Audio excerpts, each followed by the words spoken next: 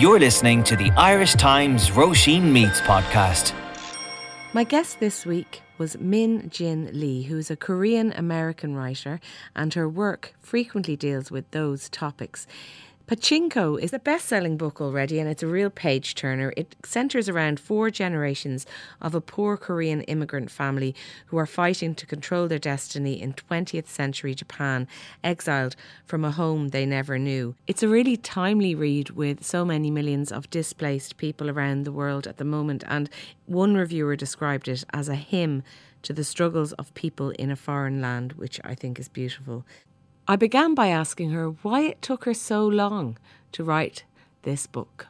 Min Jin Lee, thank you very much for coming in. Roisin, thank you. It's 10 years since your last book, and this book is such a sprawling history over many, many decades. But apparently, you started it, and then you sort of gave up after a bit. First of all, you had a full start. Yeah, actually, from 1996 to 2003, I had an entire manuscript that was completed about the Korean Japanese. Yeah. And it wasn't very good because it was really dry. And it was kind of a victim's manual. And I felt very strongly that the Korean Japanese had been oppressed, and I wanted to make a point, and I had written this entire manual. However, it wasn't a novel, so I didn't actually ever send it out. And then I wrote my first novel, which was eventually published. How does that feel, though, when you spend, I think you said 7 years, it sounds like, working on something, and to come to the end of it and say, nope, I can't put this out? You feel like a fool. But, I think that one of the things that I learned from a really famous psychologist is that apparently women take humiliation very well. And I think that if you're a writer and you're a woman, you have to take humiliation very well. So I have just accepted the fact that I don't work very quickly.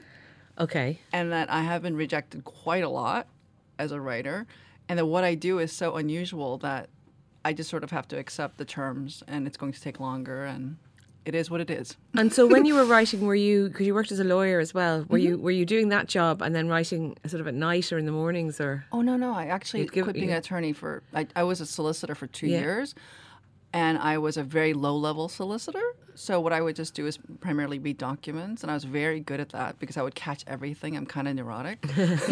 But then I had a very serious illness for a long time.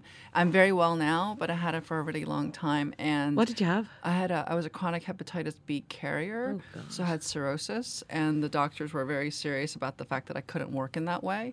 So I decided that if something bad were going to happen, I might as well do something that I enjoyed. So I thought I would write a novel, and that would be very easy. Of course, that was folly. I love it. Just write a novel. Just write a novel. And the kind of person you are, you don't just write a novel, as we know.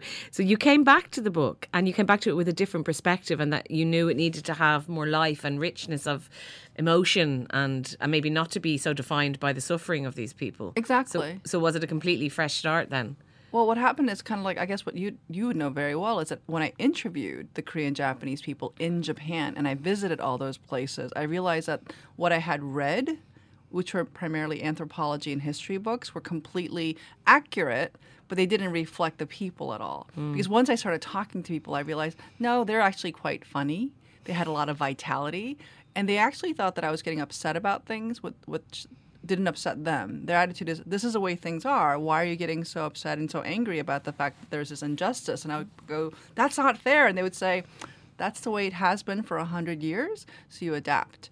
So I realized I'm writing a book about resilience and struggle rather than oppression. So just give us a little potted history. I know it's very condensed, but just about that struggle of Koreans, and in terms of the way that they became sort of exiled, and especially when they go to Japan, they're kind of placeless and looked down upon as second-class citizens, so trying to assimilate but not. So how did that happen? I suppose when, Japan annexed Korea. And that's exactly how it happened. The inciting incident is that Japan annexed Korea because Japan doesn't have much arable land. So Korea became its breadbasket. Ah, okay. So then they took over, and they controlled it from 1910 to 1945. And during this time, there was an incredible economic migration because there's such poverty in Korea because the Japanese took most of the land, and they took most of the produce. So the Koreans, in order to survive, they ended up moving to the colonizer's country to make a living, and they did a lot of work that the Japanese did not want to do.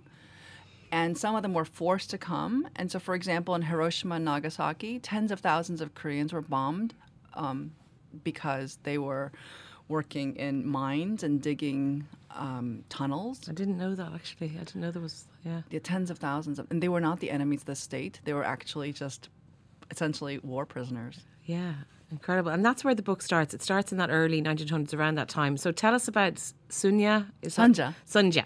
So tell us about her. She's a young teenager. She has quite a nice life. Her father's this fisherman, and she meets this not very good Well, guy. she meets a very charismatic, powerful businessman, and she thinks that he's, amazing and interesting.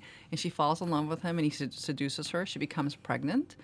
And then she thinks that he's going to marry her. And of course, he's married and has children somewhere else. Yeah. So then she's kind of outraged. Later on, a tubercular minister who stays at her mother's boarding house, they nurse him back to health, and he offers to marry her because he thinks he's going to die anyway. So he figures Right. he should do something with his life. Yeah.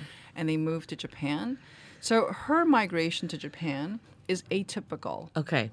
It is not the way many other people went to Japan. She goes because she's ashamed and because she's female and she's young. She wants to protect her mother from an embarrassing pregnancy.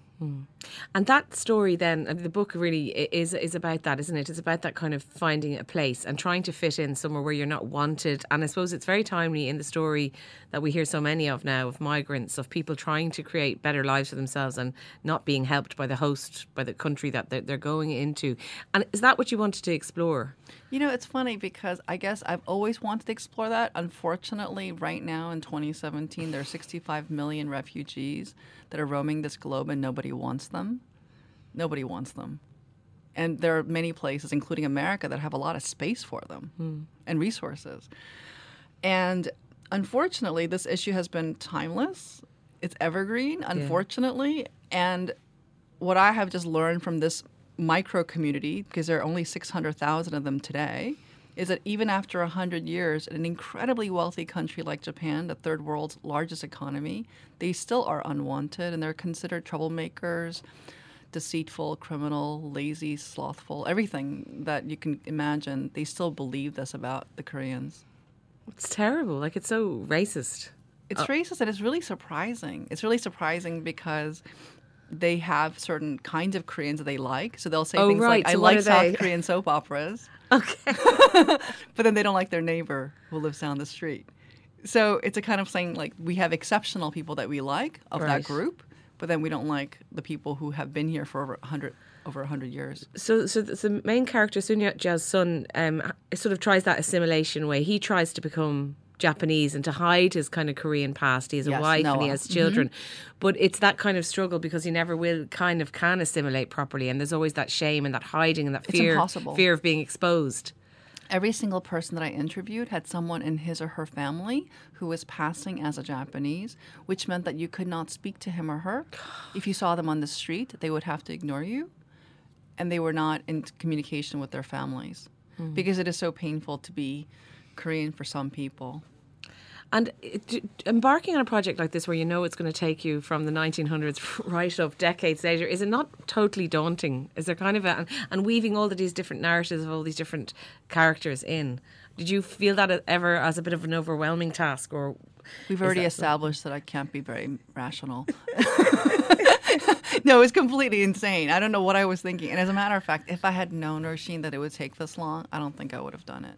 Really? If someone had said to me, it will take you 20 years actively and 30 years of gestation, I would have just run the other way, probably. Yeah. I mean, obviously it's something that you're particularly personally connected to because of your own story. You came from Korea, I think, when you were 7. That's right. To America. When you think of that time, I presume a massive culture shock, or what are your memories? At 7 years old, you do sort of probably remember things from it. You know, I was a big reader always. So when I was a kid, I read all these books about Europe. And in my mind, I thought that America would be like Europe, but not Europe as in 20th century Europe. I thought it'd be like 19th century Europe. So I thought that once I got off the plane, there'd be like stagecoaches and ball gowns and Cinderella popping out. I was really disappointed because I thought, oh, this was like a nicer soul. But having come back, I think that, you know, I had a very, very modest background when we came to America. My parents were just solid middle class people in Korea. My father worked for a marketing company. My mother's a piano teacher. But when they came here to America, they had no money at all. And I grew up in Queens, where there's a lot of Irish Americans. Yeah. So I was living in this neighborhood with Irish Americans, Polish Americans, Czechs, Greeks, pretty much first generation. And it was such a lovely way to grow up because we all had nothing. So you didn't know that you didn't have things. Like I didn't know that we were poor until I went to college and I met really wealthy people. And I thought, oh, I guess I was poor. That was funny, kind of a isn't shock. it? Yeah, it was kind of Your a shock. parents must have been so keen for you to be educated. Was that a big part of your upbringing, that you will go to college, that you will, that you'll kind of come out of a situation, that you'll better yourself? It's funny because my mother went to a very fancy university in Korea, and she's the opposite of a tiger parent. Oh, right. Yeah, I wasn't trying to imply, but I kind no, of was. But it's really interesting. It's very interesting because people always ask, did your mother and your father pressure you? And my mother is very eccentric because her attitude as a musician is, you either have the talent and the will or you don't. Right. And in my family of 3 girls, I was considered the really slow one. And I didn't talk very well until I was in high school. Oh, okay. So I didn't really talk because English isn't my first language.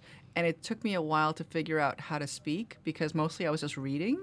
So sometimes I can sound very formal because I sound like the way books talk.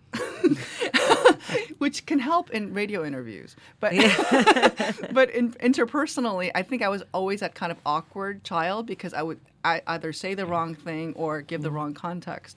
Having said that, I took all these public speaking classes. And Did you? Right. I took 2 public speaking classes and I joined the debate team because in America, I figured out from reading that if you don't talk well, people think you're dumb.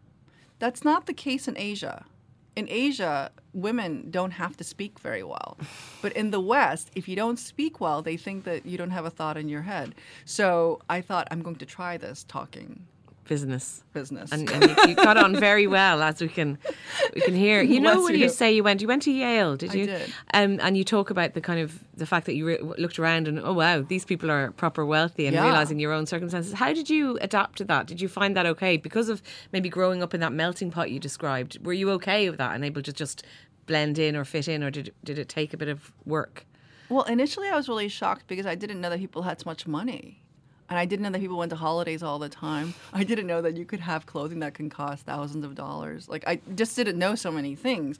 That said, there were these advantages of having been a working class kid because I had worked all my life. I knew a lot about personal security. I remember like all these kids would leave their dorm rooms open and have things stolen. And I would think, you're a fool. Why wouldn't you lock the door? Of course you're going to have that stolen. So in that sense, it's kind of funny.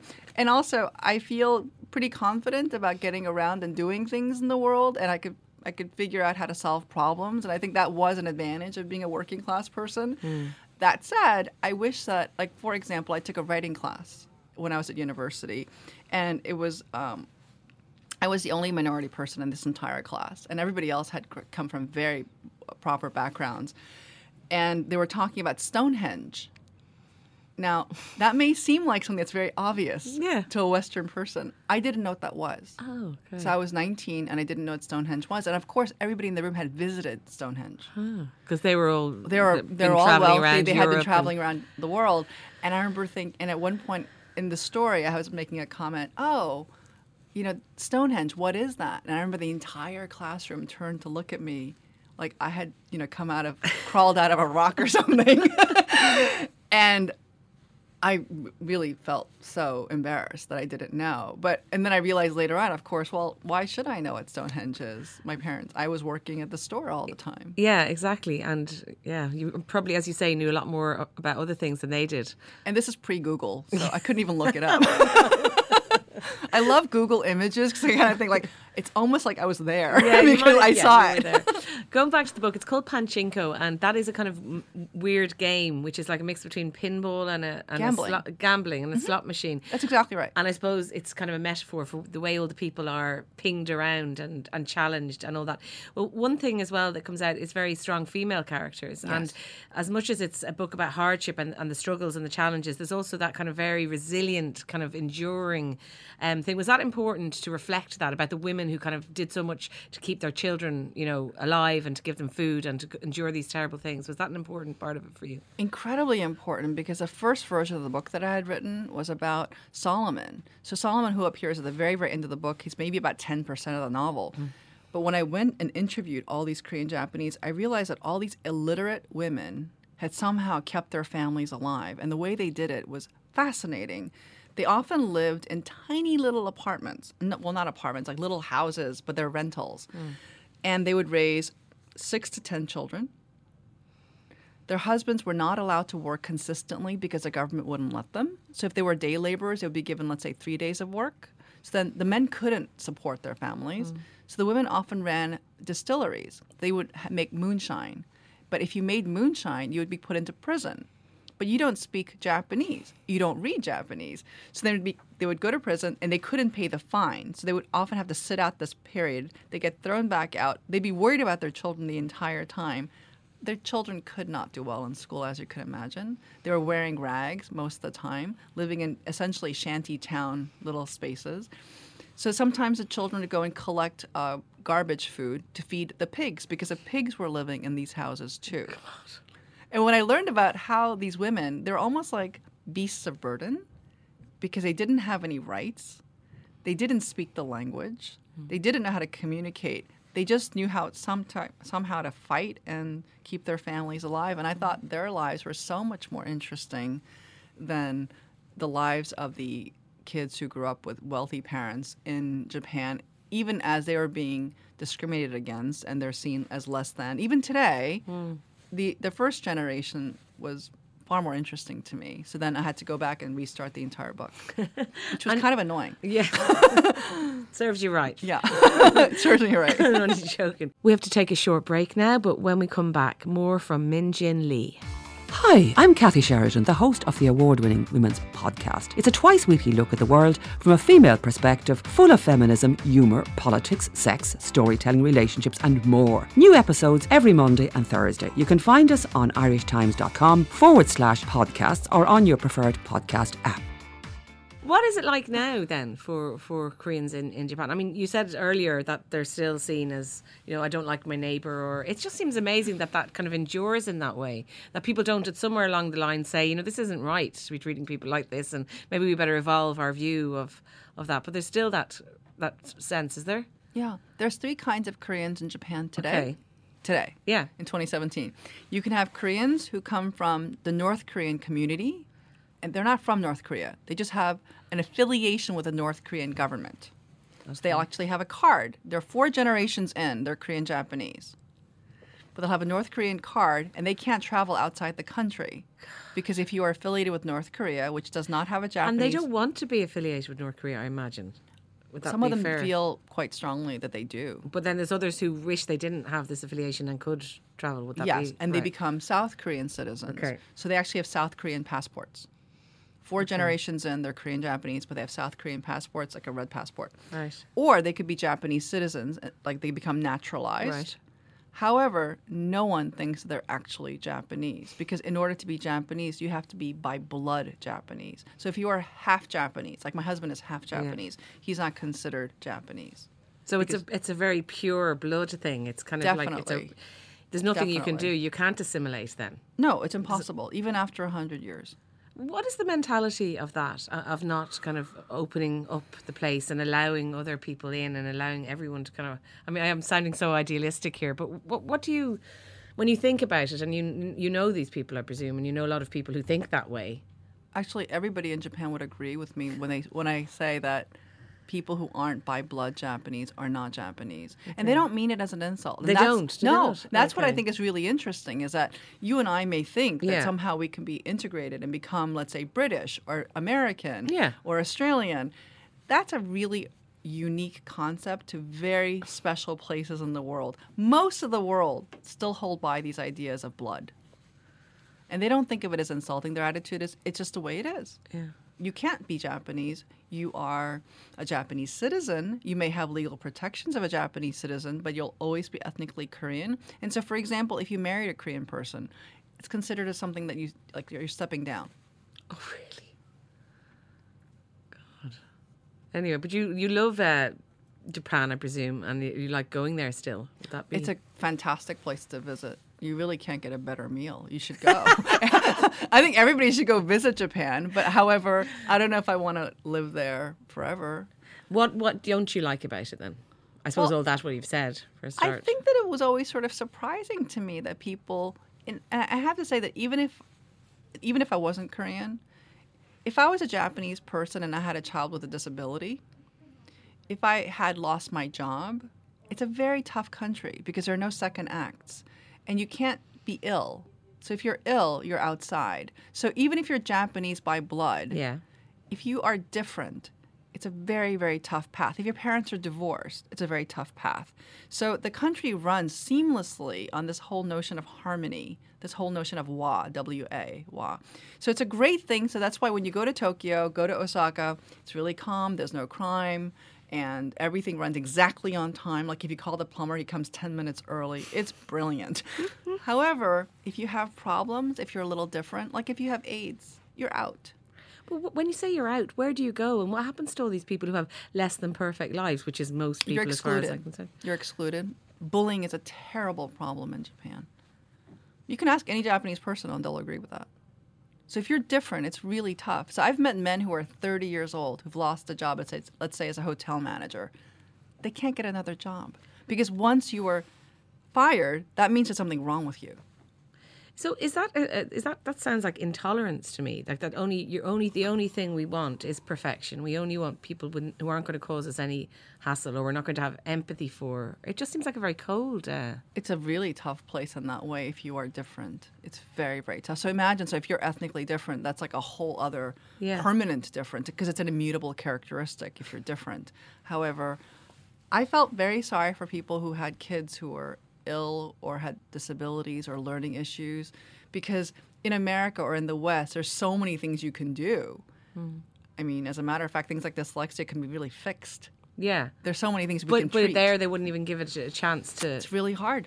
Really, really hard. But you know what? Japan's not the only place. There are many countries like that where they're intolerant of people who are ill or handicapped.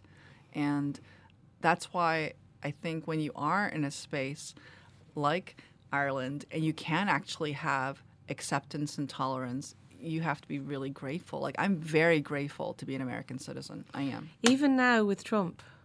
Even now with Trump. Because if you take the long view historically, there have been very horrible presidents before. And Donald Trump believes that Andrew Jackson's his guy. And Andrew Jackson was a very racist person who wanted to bring slavery back. So if we remember, then we know that these things exist. And also, I think right now, people like Le Pen, Donald Trump, and even certain issues about Brexit. Like, I realize that Brexit is a complicated issue, but there's a certain segment of Brexit that's very racist. I think all those things come out of fear. People are really afraid in advanced economies of the changes that are occurring in their lives. And rather than looking at the real sources, things like technology and disruption, they're actually blaming poor immigrants, which is irrational. It actually, like, you're kind of lacking logic in those equations. However, it's a simple thing to do. And politicians are exploiting these issues and taking the low-hanging fruit of attacking people who don't vote. Yeah. It's very simple to attack, Muslims or children or take away the rights of people who don't vote. Yeah, and you live in New York. I do. New York is very different in a way to most of the rest of America. What is it like being in Trump's New York and having? I mean, even the thought of Trump Tower and just that whole image of him in that city. Is it something people talk about at dinner parties, or is it kind of no, we don't talk about Trump? Or are people so upset? What's the? I think that it's all people talk about. Right. It's all people talk about. I think we're all still kind of, our heads are spinning. Because in New York, especially with intellectuals, the literati, the media, we're all just kind of like, oh my God, how did we get it so wrong? Because we all got it so wrong. 2:00 in the morning after Election Day, I was staring at the computer going, there must have been a mistake. And I remember my husband said at 9:00 in the evening, no, honey, she lost. you should go to bed. And I was like, no, I'm sure there's a miscount in Ohio. I'm going to wait. I'm going to believe. Oh God, you're taking me back to that horrible, horrible, horrible day, which I'll never forget in my life. It was horrible. And I can only just imagine what it was like to be there in where it was happening. But we all got it wrong. Like, I believed the New York Times when they had the little graph that said, she's got this. I was like, all right, she's got this. I was really happy with the Macron election. Oh yeah, that was a nice. That was kind of a relief, and I thought maybe we learned something. Well, exactly. And then also Brexit happening as well was another shocker. You know, It was a real shocker. You spent a long time, obviously, very long time, because you write very slowly. Very, very slowly. Researching, and you've done an awful lot of research for the first sort of draft of it and then the changing one. What would you say is the biggest thing you learnt about that community and about what they were capable of in terms of, you know, really enduring, and not just enduring, but thriving in some ways as well? What's your takeaway from that? I loved how much they cared about each other. That was really impressive to me. And that's not reflected in history books or anthropology books. We don't learn enough about how poor people take care of each other. And I love that. And I was amazed by their loyalty, their vitality, and how much joy they took in small occasions, like weddings, funerals, occasions to get together with their families, and how much it meant because the outer world didn't really care about who they were, but within their own spaces, they still felt such great intimacy and tenderness. They felt a need to protect each other. And that was very moving to me. And I couldn't have seen that unless I had interviewed people. Yeah, and that's the book you wanted to get at rather than the very dry sort of academic look at it. And also, I was so focused before on right and wrong. Like, I met so many people who are Japanese who are such great allies of the Koreans, and they're reflected in the book. And I took great pains to show how many Japanese people really cared, even though the social norm allowed all this hatred. What about your parents? Are they still around? They are. And they must be very proud of you, are they? They are now. I think initially when I quit being an attorney, they were shocked. Disgusted. Probably. What are you doing? My father's like, I could have had a condo in Hawaii with what I paid in law school tuition. Yeah, and she's only writing a book every 10 years. What's this all about? She's so slow. But they must be, even the subject matter, and for you to be exploring that, was that something they were interested in looking at as well? I think they thought it was weird. And now that it's received this kind of lovely attention, I think they feel like, we're really glad that you did this, because this is the first novel written originally in English about the Korean Japanese in the world. So that's either a good thing or a crazy thing. And mostly the whole time when I was working on it, I really thought it didn't exist because nobody wanted it. And what I'm really surprised by is the reception in places like South Africa or Australia or Hong Kong or Sydney. Like, I hear about it from people all over the world, like, it's about refugees, it's about immigration, it's about people who feel left out forever. And I'm really struck by it. Yeah, I think someone described it as a hymn to the struggles of people in a foreign land, which is a very nice, Wow, that's simple. beautiful. Yeah, it's a beautiful thing to say. Did my mother write that? Yeah, maybe maybe one of your sisters. Well, listen, it's a beautiful book, and I can't wait till your next one. That'll be another 10 years, 2027. Have you got the next one in train, or? I do. What's the idea? I've actually Can you started my talk about interviews. it? Okay. Oh, absolutely. It's called American Hagwon, and a Hagwon is a cram school. So in Korea, right now, do you want to know the reason why all these South Korean children have #1 test scores in the world? Yes. It's because at 4 o'clock after school ends, when you are 11 or 12 years old, you go to a Hagwon, and a Hagwon is a study center. And you stay there until midnight. What? 6 to 7 days a week. And your mother gets a dinner or a lunch service or a snack service for you because you can't come home. And they study the whole time. These Hagwons are now appearing all over the world, including in England. They have it. I don't know if they have it in calling Ireland. them Hagwons? They're called Hagwons. I mean, for those who know, they're called Hagwons. Right, If you're Korean and you live in England, there's a Hagwon. And they have them in New Jersey. They have it in And is Boston. it only Korean people who want them? Well, they used to be just Korean, but now you're having many people who want their children to study like the South Koreans, and they're sending their children to Hagwons, which is very shocking for me. Because it's no, I don't know if it's too strong. It feels like child abuse to me. You know, I thought so too. And then I interviewed all these kids who went to Hagwons, and some of them loved it. And I said, "Why did you love it?" And they said, "Well, I didn't want to be home with my mother." Well, Jesus, you can understand that. I mean, they're very smart kids, not just because they've been in a Hagwon. They see what's what. Yeah. Like, if someone's going to send me here, they're not a very nice person for a start. But because all the other mothers send them, they feel like they have to in order for the kids to compete. And what we're seeing right now in all these advanced countries is that the anxiety of parents for their children to compete in this global economy is so intense that all the children have to learn German or Mandarin. Chinese, I know, yeah. it's really shocking. And it's called American Hagwon, so is it about one of those schools in America then? It's about one of those schools in America as well as I think in London. And they exist in America now? Like, Oh, where yeah, have you, there's where have many you of seen them. Oh, New Jersey, New York. They have them everywhere. And you've talked to lots of kids who are in them, have you? And I also talk to kids and tutors. So many of the tutors who work there are usually artists who cannot make a living in the arts, and they make these really exorbitant fees by being tutors. So I'm interviewing the tutors, the parents, and the kids. But the reason why I'm doing it is because my books are trilogies. So this is part of a trilogy. So Free Food for Millionaires is about the Koreans in America. Yeah. Pachinko is Koreans in Japan. And American Hagwon is about the role of education for Koreans all over the world. And then I'll be done. Well, is that going to be it then? I'm going to Disneyland after, yeah. I think you'd write a good children's book, actually. There you That's go. something that you could look at too. I think that sounds absolutely fascinating, and even the work. idea that these schools exist. And I've got 2 8-year-olds, and I'm definitely not a Hagwon mother. I'm probably the opposite. I'm probably too much the other way, but maybe that's okay too. I hate the idea of children competing in that way, because then where does the joy? Is the joy in education lost then, or is the kind of doing it for the sake of learning, or has it all become a competition? I don't know. What have you found? What I found with kids like who are 8 years old, they want to do what their friends are doing. So then when I did interview some of the people in Hagwons who loved it, I said, "Why did you love it besides the fact that you don't have to be in this room with your mother?" They said they like being with their mates. Okay. So then what they would just do is also they would play hooky. So on Okay. Wednesday they would go out Oh, and I'm go glad eat to hear snacks. that. Yeah, they would play hooky Delighted. on Wednesdays and they wouldn't tell their parents. And sometimes the tutors would kind of like turn a blind eye because they didn't want the children to crack. Okay. So they had these sort of unenforced, sabbatical Little, periods. Yeah, moments.